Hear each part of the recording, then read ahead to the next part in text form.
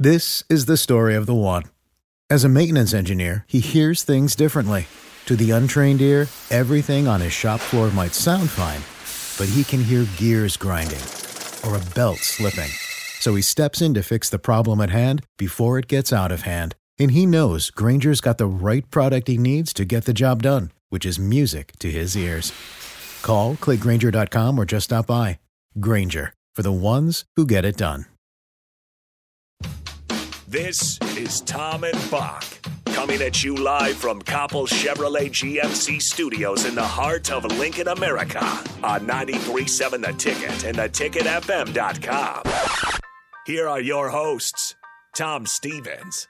I always tell people, I just hope they see a guy that loves what he does. Jake Bockoven. I didn't get any stupider, I know that.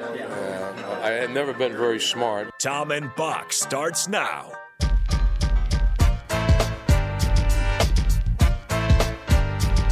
Welcome in. It is Tom and Bock. Tom Stevens here, Jake Bockoven there. We do a show every weekday, 11 to 2, and sometimes on the weekends if it's a game day. But there are no more game days. The season, Bock, is officially over. I'm kind of relieved. Yeah. I'm kind of relieved it's over. Although, not a ton to look forward to as far as, a bowl game in the near future or a Big Ten championship game. Not that we thought that was realistic, to start the season. But, it's over. And you brought this up, all those ticket prices that were like close to $150 for the Iowa game. We were thinking Iowa's coming in and buying up all the tickets because people can't possibly be excited for this game, right? This is a 3-win team. Right. And it turned out they were. Nebraska fans were the ones buying the tickets and keeping the ticket prices high. That was an impressive crowd. And, of course, Heidi gives me a call. It's a work day for her. She's doing sales. So she's talking to a lot of her clients at the game, which is great. And she goes, record the game. I go, okay, but you know how it's going to end. You know how it's going to end. And Nebraska was up 21-6 at that particular time. And not long after that, Iowa kicks a field goal, of course, blocks a punt, and there you go.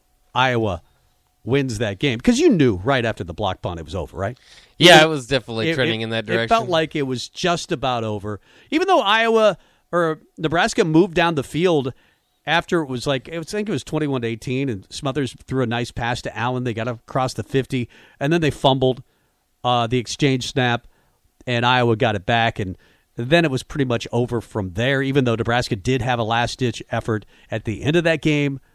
Smothers throws the interception, which was a weird throw there, a weird interception, and that's how the game ended. How did you feel after that game? That's what I like to take the temperature of the room. How you feeling today, Bock? Hopeless. It adds to the frustration of what the whole season was. I like how it ended up turning out that Iowa couldn't have backed their way into the Big Ten West championship or to the Big Ten championship game anymore than overcoming a 15-point deficit to the worst team in the division, or one of the worst teams in the division standings wise. But that's how. If you are a proponent of Scott Frost to give us this whole thing another try, that's still the argument, right? Is you're so close that you have the champion up 15. There's just not that much of a difference between the rosters of Nebraska and Iowa and Wisconsin and all these teams, but Nebraska can't win any of these games. If you're close, what are you close to? What are you close to? 5 wins, 4 wins. Yeah. 6 wins. Even if you win 50% of those games. Yeah, you still are no better probably than a 500 team. Nebraska statistically is the best-worst team in the history of college football. Yes, it's official. Nobody else has lost 8 games, 8 one-score games. And the 9th was a 9-point game against Ohio State. So they legitimately can claim we're the best-worst team ever. Maybe you want that on your resume. I don't think it means you're close. I don't know what it means you're close to. All it means is that you're losing all these super seniors. You're losing a lot of guys that have led to all these close games. and the quarterback, Adrian Martinez. And does it mean that you're still close next year? Because all those thoughts and feelings and, super seniors that allowed you to stay in some of these games are moving on. I don't know. Yeah, maybe you get your special teams fixed, and then another hole in the Titanic appears. And maybe your run defense is bad. I mean, I don't think it guarantees anything that you built a defensive culture when all the guys that led to that culture are not all the guys, but a lot of those guys are leaving. Maybe it means something special. I do think that we could be sitting here in a really positive mood today.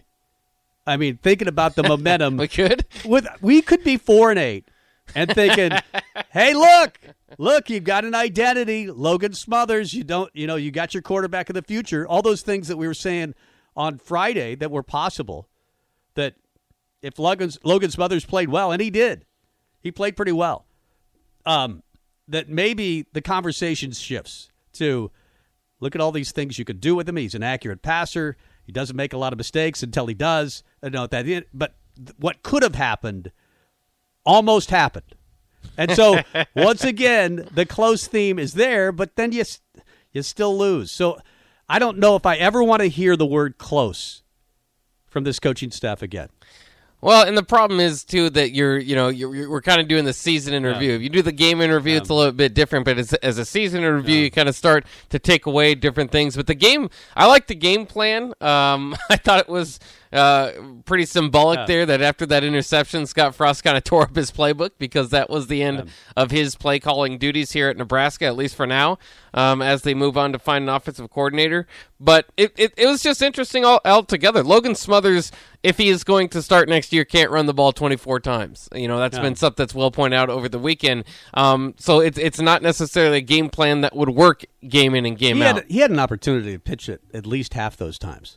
And I understand the option is risky business. I mean, it's a lot of ball handling, and Nebraska finally did not handle it well at the end of that game.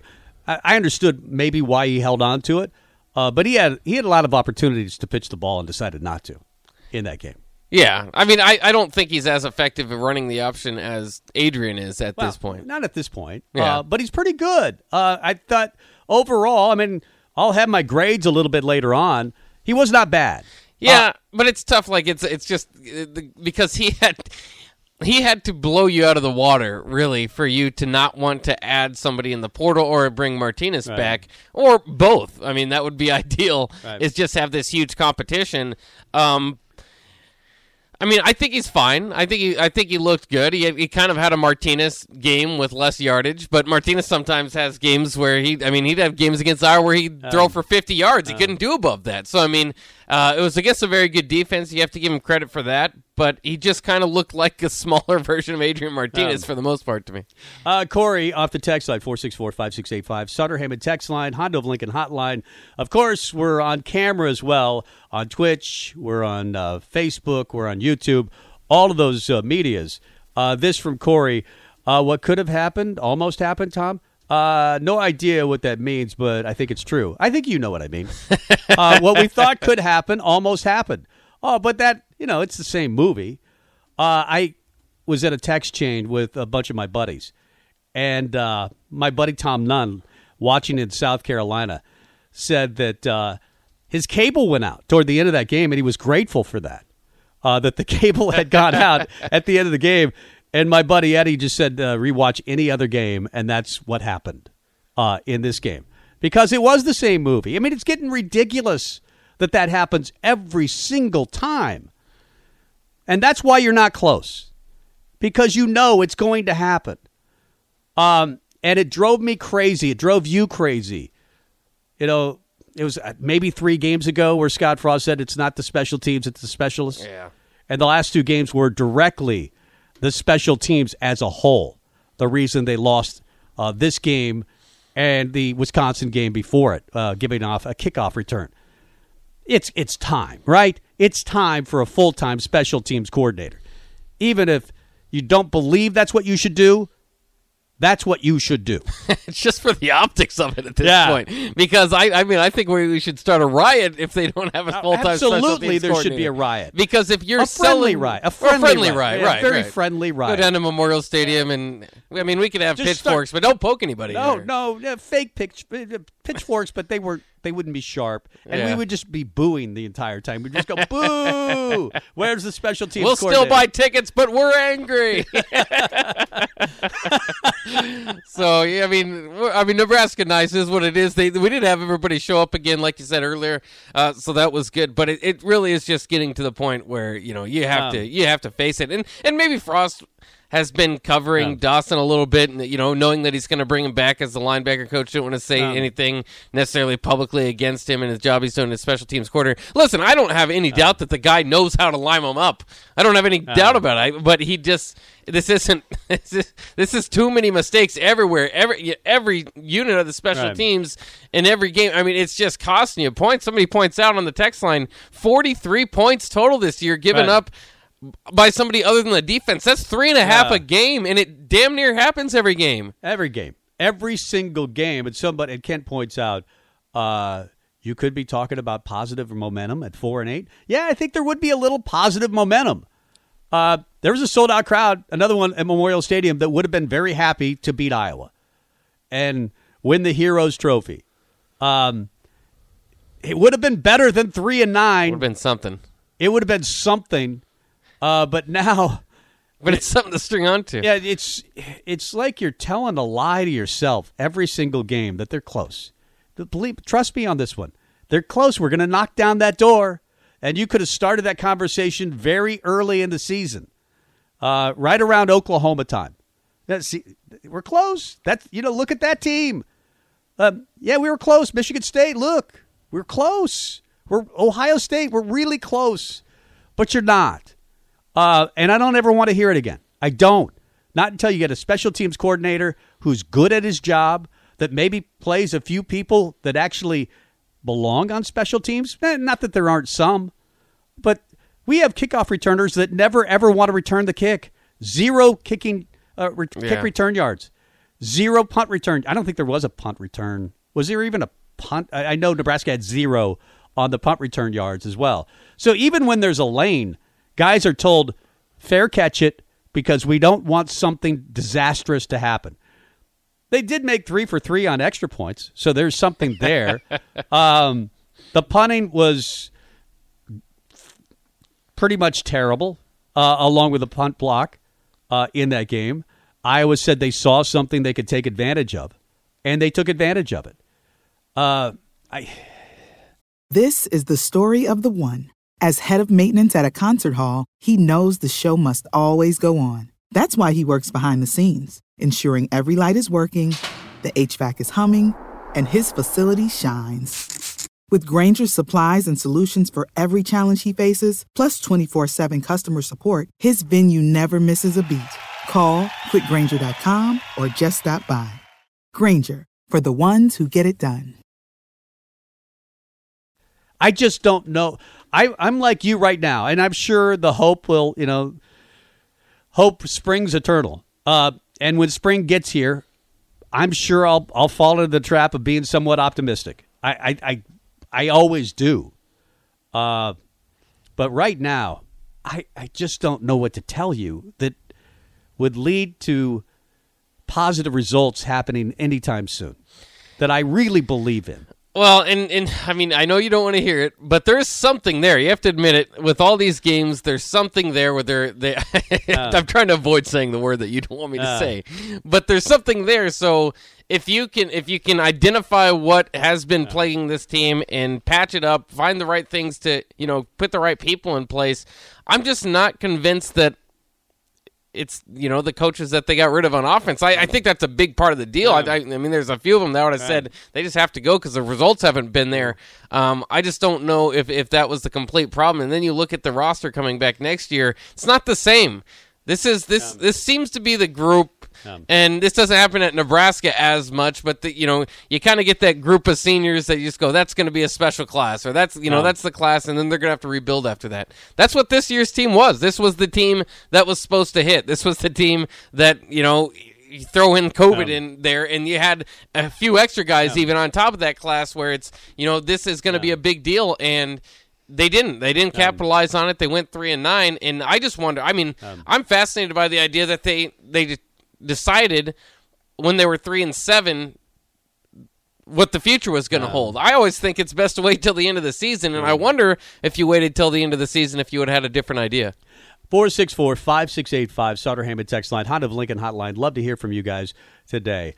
I was talking about the Super Seniors. How many wins did these Super Seniors bring to the program? How many were involved in games that were lost at the end? That is a good point, but they were also there to at least provide an opportunity to win. And they're not going to be around next year. And it makes me wonder, some of those close games that were close this year, do they become blowouts next year, even with an easier schedule? Or do you win maybe a couple more games and it's 5-7 because of the easier schedule next year? I don't think you could just say that good riddance to Deontay Williams or JoJo Doman or Markel Dismuke or Ben Stilley. Those guys had very good years, I think. JoJo especially. Deontay Williams, I think, will play in the NFL. Yeah. And him, even if he were available yesterday, or on Friday, I think it could have been a completely different game. That guy's a difference maker. They haven't had enough difference makers in games where they didn't play as well defensively, both against Wisconsin and Iowa on Friday. Well, and again, you go back to the special teams points, the non-defensive points, that offense has given up. No. It's not the defense. This is not a 3-9 defense. It just wasn't. They can't do it all. And I know in certain games, they could have played better, and that's where it ultimately is. It seems like every other day it's something or other from this team. But it was a better defense than that. And the offense at times, you could even point to, with the total offense numbers, this team really could have been helped with a solid kicking game. They probably would have won a few more games. But it's just always something. It's always something. If it's not one thing, it's another thing. If it's not another thing, it's one thing. I don't know who said that originally, but it is always something.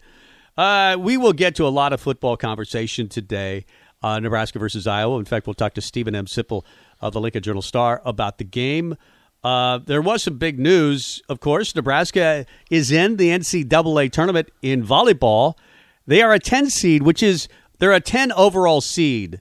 It's kind of confusing. I wish they would do it like they do the NCAA basketball tournament. Yeah. Like, what is that? They have 64 teams. Right. But they're a top 10 national seed, but that doesn't mean they're a 10 seed as far as their region is concerned. But they do take on Campbell. And then they'll take on the winner, I believe, Kansas State and Florida State. They'll play Friday night, and I think again on Saturday. And then the winner of that region, the Lincoln region, will go to Austin, Texas. Of course, Texas is the team that defeated Nebraska and ended their season during COVID last year. But it's nice they're not in the Wisconsin regional because Wisconsin, they have not been able, even though they looked really good Friday night winning that first set. And then lost the next three. However, they turned around on Saturday night, played really well against Purdue. Purdue, the 6th-ranked team in the entire country. They went on the road and beat them in 4 sets. So Nebraska volleyball, especially when you consider they've got 4 or 3 freshmen that are playing a lot this year, 3 freshman starters for most of the year, I think they're starting to turn it around. They still need to figure out right outside hitter, but they are almost impossible. When they're playing like they are defensively on Saturday night, like they were defensively on Saturday night, Purdue hit 53 in that match. They could not get a ball on the floor, and you had Lexi Rodriguez with 28 digs in that game, a career high for her. You had another great night from Maddie Kubik, who had 16 kills. Lauren Stivrins had 10. And then Kayla Caffey with 13 and hit 650 in that game. So Nebraska's playing really good volleyball at the right time. It would have been easy for them once they knew that they weren't going to win the Big Ten championship after the loss to Wisconsin on Friday night to kind of roll over maybe a little bit and just get prepared for the NCAA tournament. But they didn't. They played great, and they beat Purdue. So that's good. We'll talk a little volleyball with Tanya Taki, Husker volleyball great, coming up around 12:30. Yeah, it's always about that time about getting hot at the right time, and like you said, maybe humbled a little bit over the weekend, but To beat Purdue, I mean, maybe that's that's a shot in the arm. I mean, that's it's the Big Ten. You can't beat everybody. Yeah. There's some matchups that teams you don't match up well. So like you said, good thing they don't mess with Wisconsin for a while. Hopefully Wisconsin gets knocked out before you see them. But I mean, I don't think it's the most comfortable or confident you've ever been as a Nebraska volleyball fan going into the tournament. But they've got a shot, and that's I think what you could ask for such a young team. Yeah, I think they're really playing good volleyball at the right time. I'm not saying they can win it because there's so many super seniors in college volleyball this year. I think Wisconsin has like 6 of them. So it really is tough this year in particular, having a young team when there's so many teams that have a lot of experience in college volleyball this year. Lincoln Riley, you might have heard, leaving Oklahoma for USC, calling it the most difficult decision of his life. Says the decision was based on wanting to take on a new challenge. And maybe part of it was money. Maybe part of it was he realized Oklahoma was going to the SEC and he didn't want any part of that. Another part is he's going to a place where you can recruit at a really high level and probably win the Pac-12 most years if he has Oklahoma kind of talent, and probably even better than that at USC. What do you think of that decision? How surprised were you when you heard the announcement that Riley is leaving for USC? Well, obviously, sometimes when there's smoke, there's fire. And the smoke for the past few weeks has been that he's going to LSU, which was like, okay, that's somewhat of a lateral move. I mean, I like LSU, but, you're going to be in the same conference as them. Oklahoma's a better job right now, isn't it? Than LSU? I don't know. I mean, right now. I mean, historically, probably LSU. But at this particular moment in time, Oklahoma's a better job than LSU and USC. Well, it's already built. That's the argument, is that it's ready to roll. It's ready to compete. So why change that? Well, here's an easy answer. Would you rather live in California or Oklahoma? I don't know. I mean, taxes. Your taxes are for a guy that makes that much money. Taxes. I mean, it'll take more of his money. Don't get me wrong, but he's doing fine. If you have the money to live in California, that's why true. People with money live in California. That's probably true. But so, you have enough money, you can be there half the year when you're not enjoying California during the football season anyway. You're always in your office. I guess he could, looking at video. He could go live in California, but it makes it easier for him. But I really like and maybe it's just the stability factor of, okay, why are we're moving to the SEC outside of the conference that I've dominated, and this school has dominated the Big 12 for the better part of 2 decades, and now we're making this move what will be really competitive. Why don't I find a spot where I can still go and definitely dominate that conference if I get it rolling? USC is that one, and USC is a team. I don't know why. I like all the powers in college football to be good, except for USC, because I can't stand USC when they're good and their fans who aren't there when they're not good and don't care whatsoever, but when they are, then they claim to be the best team of all time because they have a good argument, because they are when they're on fire. This could change the landscape of the Pac-12. I mean, we've said this, you talk about it for years. Every time there's a big hire made, sometimes it works, sometimes it doesn't. Sometimes in Harbaugh's case, it takes 6 years to get there. But I don't know. I mean, that's scary, because I always talk about when teams give a sigh of relief when Texas hires Steve Sarkisian. Go, okay, well, they got a guy, he's all right, but he's not the game changer. Lincoln Riley's the game changer. Yeah, and I wonder how much of it, Bo Pelini said when he was in Oklahoma as an assistant there, that it's a big fishbowl. But not as big as Lincoln, Nebraska. I'll bet you Norman, Oklahoma is a bigger fishbowl than even Southern Cal. In that, they're not winning. They've lost 2 games. Let's go to the beach. I mean, the attention span in the Pac-12 in general isn't what it is at a place like Norman, Oklahoma. And I mean, you're just thinking, man, I've lost 2 games this year.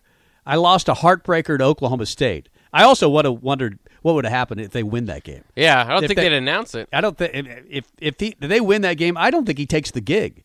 I really maybe don't. Or maybe not.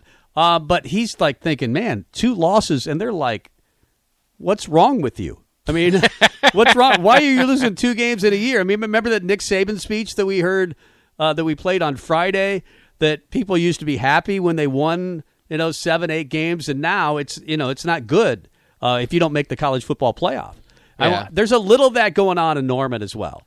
Plus, he's getting a lot of money, and it's a new challenge. I really think, though, the big one was, man, can I really get to the college football playoff in the SEC with Alabama, with Georgia, with all those great teams?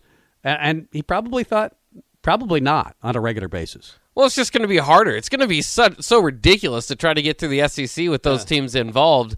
So I mean, it's just and you can see, he's probably looking around, seeing teams, guys whose job is so secure one year, the next year it's not. If you just, Ed Orgeron's out after a championship a few years ago, so it's what have you done for me lately? And if you have a bad season or two in that rugged SEC, he could be, on the chopping block. Yeah. Whereas, go out to Southern Cal, worry about, the Pac-12. By the way.